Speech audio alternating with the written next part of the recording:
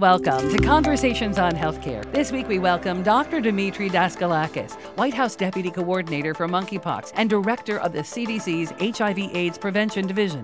He talks about efforts underway to contain the monkeypox outbreak in the U.S. Whether it's a sexually transmitted disease, a sexually transmissible disease, I think at the end of the day, the advice is the same. Lori Robertson joins us from factcheck.org, and we end with a bright idea, improving health and well-being in everyday lives. Now, here are your hosts, Mark Maselli and Margaret Flinter. The Biden administration has urged all Americans to take monkeypox seriously. It's a rare infectious viral disease. The U.S. has the highest number of known cases of any country right now, and the World Health Organization has declared the recent outbreak a public health emergency. And joining us today is Dr. Dimitri Daskalakis, the White House National Monkeypox Response Deputy Coordinator. He also serves as the Director of the Division of HIV Prevention at the Centers for Disease Control. Well, thank you, Dr. Daskalakis, for joining us. Thank you so much for having me. Excited to talk. Let's start by asking you to update us on the latest situation with the spread, the vaccination, and treatment for monkeypox. We understand the U.S. now has one death likely attributed to monkeypox. So our current case count is 18,989 cases. There is one case that's being investigated. So they're still working to get clarity.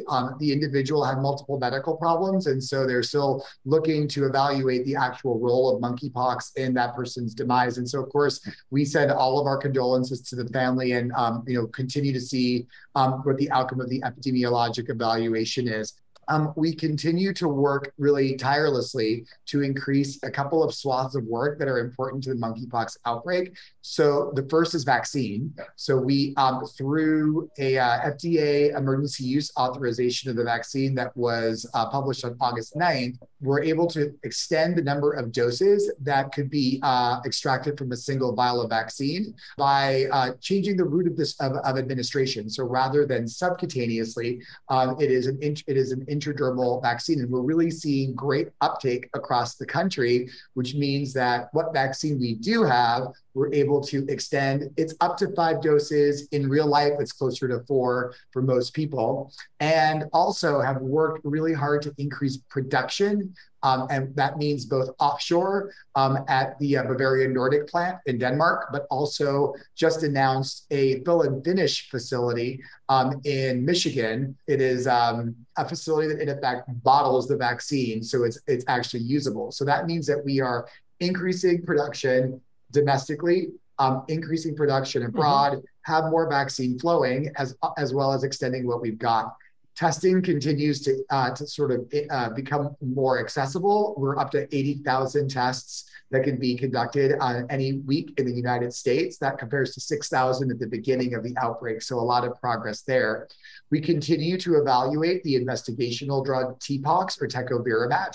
The exciting news that is that in a few days, the NIH-sponsored studies will launch of tecovirimat while we continue to work on the expanded access. One of the sort of big news flashes is it used to take several hours to complete the IND paperwork for TPOXX from the perspective of access. Now it's down to about 15 to 30 minutes per patient. So really exciting. Also have pre-positioned a lot of the drug closer to people so that everything happens much faster. And then lastly, continuing to do the work to provide really clear messaging. And that really means being frank, really focusing on the exposures and really working very intentionally to not generate stigma as we increase awareness of monkeypox across the country. Well, there's some very good news there around testing and vaccines and treatment, and we certainly have been very appreciative of being able to get the vaccine and to administer it at sites in our community health center sites around Connecticut. But I know you've announced some plans to support large LGBTQ plus events and some equity interventions to reach communities that are at highest risk of contracting the virus. Can you tell us a little more about these plans? What are you trying to accomplish? Are you trying to make up for something perhaps that we haven't been doing, and maybe share an example of how they're going to work? Great. So I'll say that we're not really making up for anything. What we're doing is finally able to do extended work because we're not in a scarcity model for vaccine anymore. And so I think that the very first step in the equity interventions is not one that is one of the pilots, but it's actually making sure we have enough vaccine to be able to really work hard to get it everywhere in the arms it needs to get. So bringing it closer to people as opposed to having people try to find vaccines. So that's all very exciting. We have two different equity pilots that are happening at the same time. The first equity pilot, I like to call the macro pilot, which is large events that come upon jurisdictions that focus on LGBTQAI+ individuals. And so there are several examples of events that we're looking at. So I'll give you the short list. We've done Charlotte Pride in North Carolina, and there they almost did 600 vaccines in folks who were attending various Pride events. They actually not only focused it on Pride, but focused it on venues and events that focused on Black and Brown people to really try to increase the reach of equity access of the vaccine. Labor Day weekend, there will be two other events. One is going to be in New Orleans called Southern Decadence. And they're doing just an amazing combination of events. They're actually going to venues and small events, and again, really focused on the communities who are overrepresented in the outbreak, but underrepresented in the vaccine counts. But also they're doing what they're calling a health hub, which is putting testing as well as vaccination right at the mouth of the Louis Armstrong Park. So very prominent, very central to the event. So they actually have CDC folks on the ground as well who are helping them. So it is a great example of this all hands on deck strategy for these large events. The other one is Black Pride in Atlanta, and that is very specifically designed to be an equity intervention with a lot of focus on events that are really geared to attract LGBTQAI+ people of color. So, and we also announced Oakland Pride Festival. And so that's also coming too. The micro version is, what if you don't have an event with 50,000 people? What if you have smaller ideas, big ideas for smaller groups of people that may benefit equity? And so this second equity innovation pilot really focuses on providing a supply of vaccine to jurisdictions to really be a little bit of a lab to see what works best to get vaccine in people's arms. And so we're going to allocate for both of those 10,000 vials. It's a pilot, and if it goes well, we'll obviously extend it. But that's really what the strategy is, to try to do a real equity intervention, which is what can we do to augment what's happening in a jurisdiction so that we can reach people in a way that they're not being reached by the sort of industrial strength strategies for vaccine distribution. I want to pull the thread on that sort of intervention strategy, because we've seen monkeypox cases slowing down in the United States. Vaccines and community outreach efforts are leading to declines in New York City. We see that wastewater samples in San Francisco show that the concentration of monkeypox virus has stabilized in recent weeks. Yet we have students returning to college campuses, and that poses a risk. What's happening with outreach to young people? Yeah, so we've had some great experiences working with colleges and universities as well as K through 12 schools. So some examples include special sessions that have happened with university and college health services, as well as work that's happened in sort of K through 12. Included in the K through 12 work is a fact sheet that focused on some of the most important questions, and that's actually gone out to many jurisdictions and to their school systems. We have created a package of guidance that is sort of the suite of guidance that, when brought together, really defines like what strategies ought to be on campuses and in schools. So for instance, the university guidance really includes congregate settings guidance, but also our safer sex guidance. Lots of outreach and clear, concise guidance that is available to all of the universities. Also, I think we've been really clear about messaging that monkeypox is something that can affect anyone, but at the end of the day, over 90% of the cases are among gay, bisexual, other men who have sex with men, often associated with sexual transmission. So other ways of getting monkeypox include other sort of forms of skin-to-skin contact, touching objects that someone with monkeypox's lesions have touched, and also rarely through through close contact of respiratory secretions. The skin-to-skin contact associated with sex is the most common. And I think that that should give people awareness of the disease, with also addressing some of the anxiety, that there's ways that are way efficient for transmitting the virus and ways that really aren't. Well, Dimitri, there was really a very moving story in the New York Times from a patient of yours. And he said that when he was diagnosed, that you really tried to console him, support him, assure him that things would work out. Tell us more about your experience and what you're hearing from your colleagues about the personal side of treating this virus. What are patients expressing in terms of a sense of shame or stigma, or have we moved on from that? Yeah, first I'll start by saying that governmental public health and government needs to be the role model in terms of communicating in a way that is non-stigmatizing. And I'll say that I think I'm pretty proud of the way that we've worked about giving information about exposures and about this virus without creating documents and guidance that stigmatizes individuals or groups. With that said, there's definitely the experience of stigma and the pain of actually sort of experiencing this infection. And I've heard from many, that it's A, stigmatizing, B, a lot of people experience significant pain, whether that's because of the oropharyngeal lesions or the genital lesions. So, it's really about not only sort of treating the virus if folks qualify for tecovirimat or TPOXX, but also like addressing the sort of psychological and pain issues that really are things that we can do to improve how people persevere through this infection. I think we need to be the leaders to make sure that we mitigate stigma and work in ways to actually reduce stigma by actually not propagating it through the way that we talk about this infection. I want to get back to the answer you gave just a moment ago about whether or not this monkeypox meets the definition of a sexually transmitted disease. Indeed, most cases, as you noted, have been linked to community of men having sex with men. Can you just clear that up? Is monkeypox an STD? Yeah, so I think that the official jury is still out in terms of how to define it. Yeah. But I think that it's really important to acknowledge that the most efficient mechanism of transmission we have in this outbreak is sex, and specifically occurring in sex between men. Now, that could be because of the social network. I think we're still learning about this infection, but ultimately, I think that the guidance for folks, for providers, as well as for people who could potentially be exposed to monkeypox remains the same.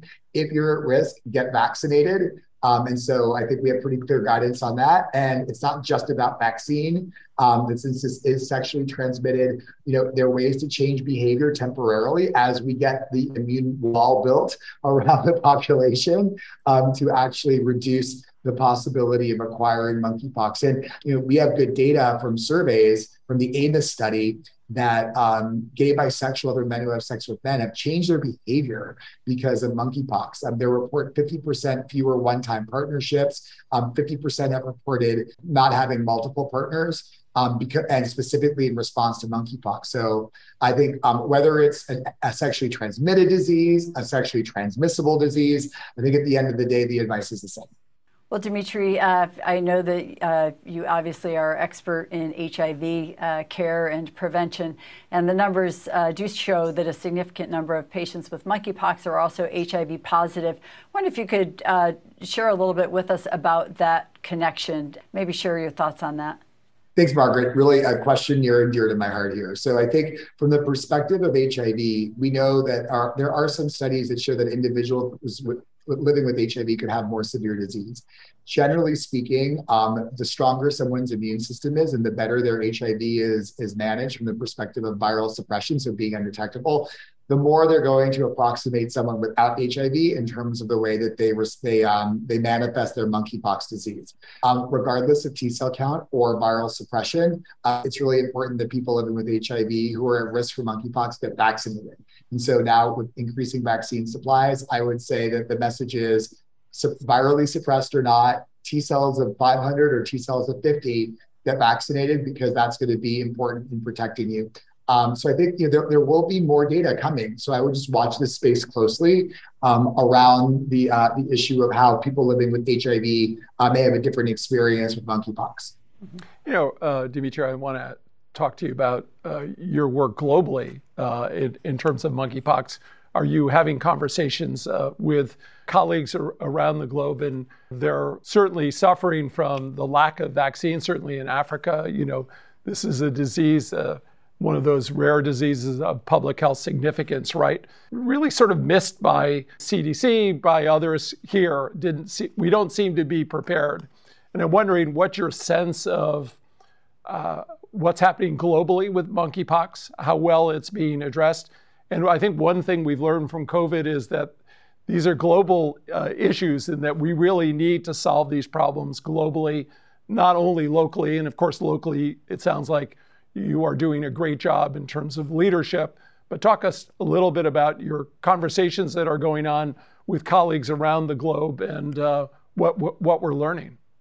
Yeah, so the administration is really dedicated to making sure that we control this epidemic, this outbreak in the U.S. and also make sure that we're addressing issues around the world, not only for the U.S., because obviously if we address issues around the world, introductions become less common here, but also for the sake of the other parts of the world. And so one of, I think, a clear signal of the importance is that part of the monkeypox response team includes a global group. So with leaders from UNAID as well as from CDC. And so I think we're actively having conversations about what support can look like. And there's already been, I think, support from the perspective of vaccine that's been provided. So this is a space to watch really carefully as we explore how we can best support monkeypox interventions outside of the US.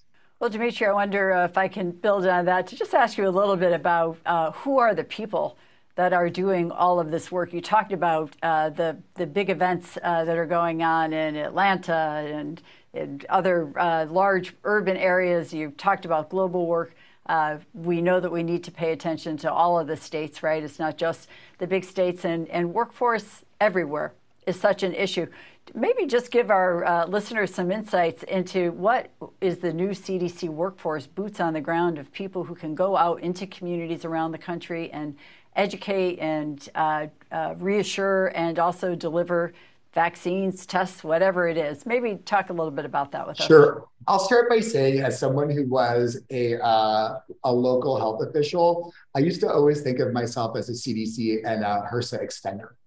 So it's like one big team. And so part of the experience is that we're really working with our local jurisdictions to do the work on the ground.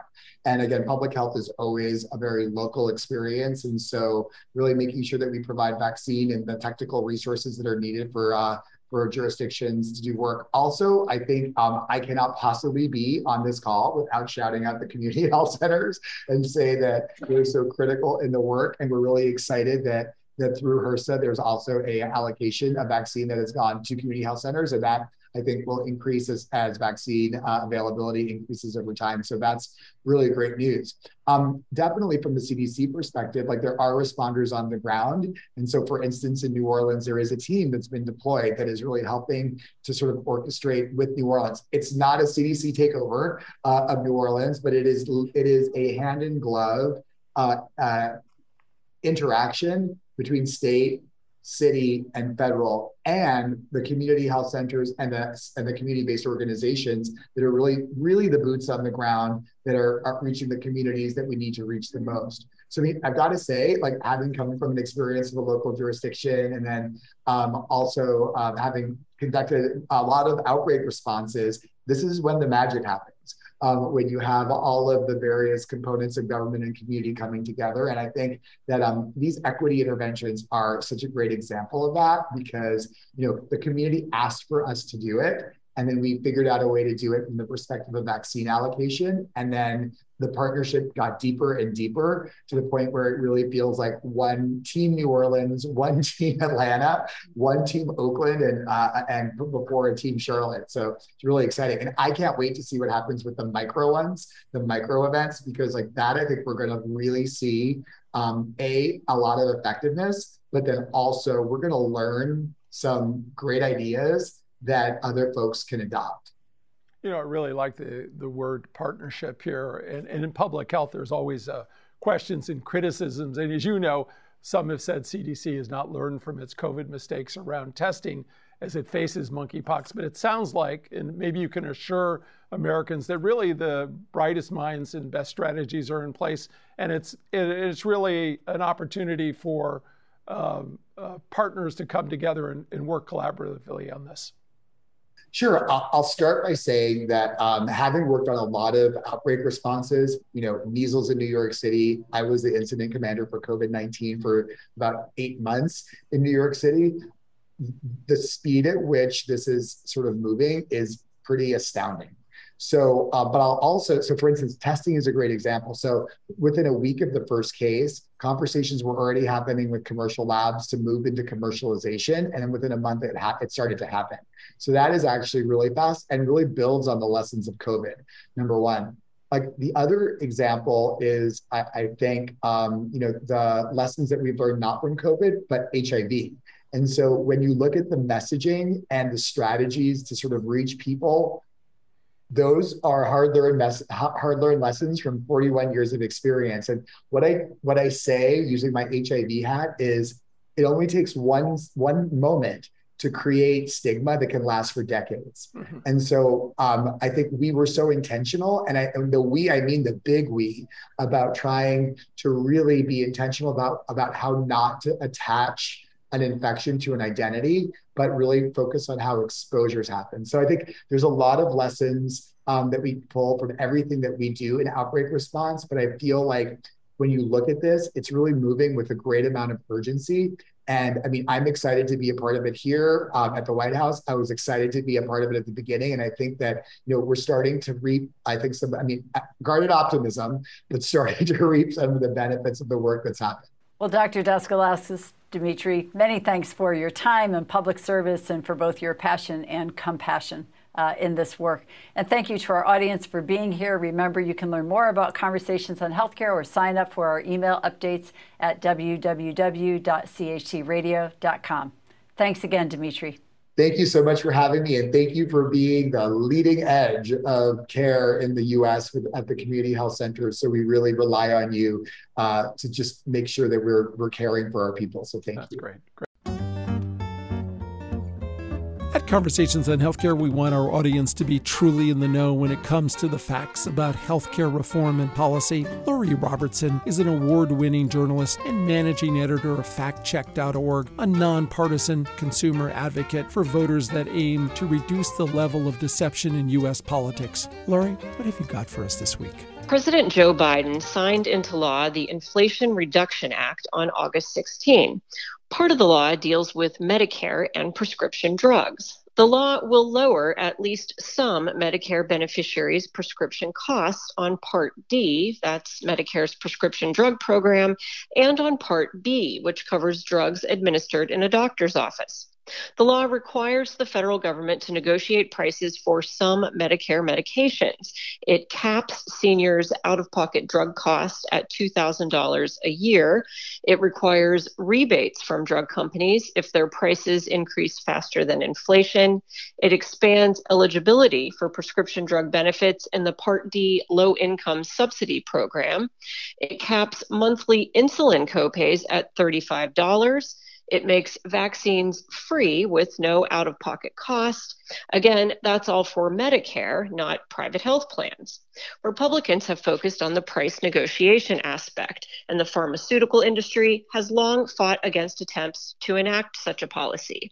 Their argument is that the policy would reduce the number of new drugs pharmaceutical companies bring to market. The nonpartisan Congressional Budget Office estimated there would be just 2 fewer drugs launched over the next decade under the legislation. Seniors who spend more than $2,000 a year on prescriptions would clearly benefit. That cap on yearly spending would launch in 2025, and it could affect more than 1.4 million beneficiaries, according to Kaiser Family Foundation estimates. Right now, out-of-pocket cost of more than $7,050 for Part D drugs pushes seniors into what's called the catastrophic phase. They pay 5% of their drug costs after that threshold. The Inflation Reduction Act eliminates the 5% copay, benefiting more than 1.3 million seniors. The cap on insulin copays also could affect millions. In 2020, 3.3 million Medicare Part D enrollees used insulin. About 400,000 Medicare beneficiaries who receive partial benefits under the low-income subsidy program could benefit from an expansion in eligibility for full benefits. Experts on health law and economics told us seniors who now can't afford to buy needed medicines also would benefit from the bill.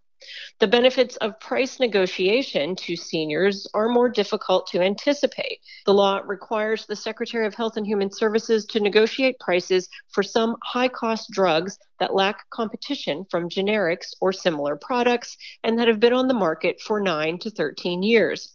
10 Part D drugs could be negotiated in 2026, and that's my fact check for this week. I'm Lori Robertson, managing editor of factcheck.org. Factcheck.org is committed to factual accuracy from the country's major political players and is a project of the Annenberg Public Policy Center at the University of Pennsylvania. If you have a fact that you'd like checked, email us at chcradio.com. We'll have factcheck.org's Lori Robertson check it out for you here on Conversations on Healthcare.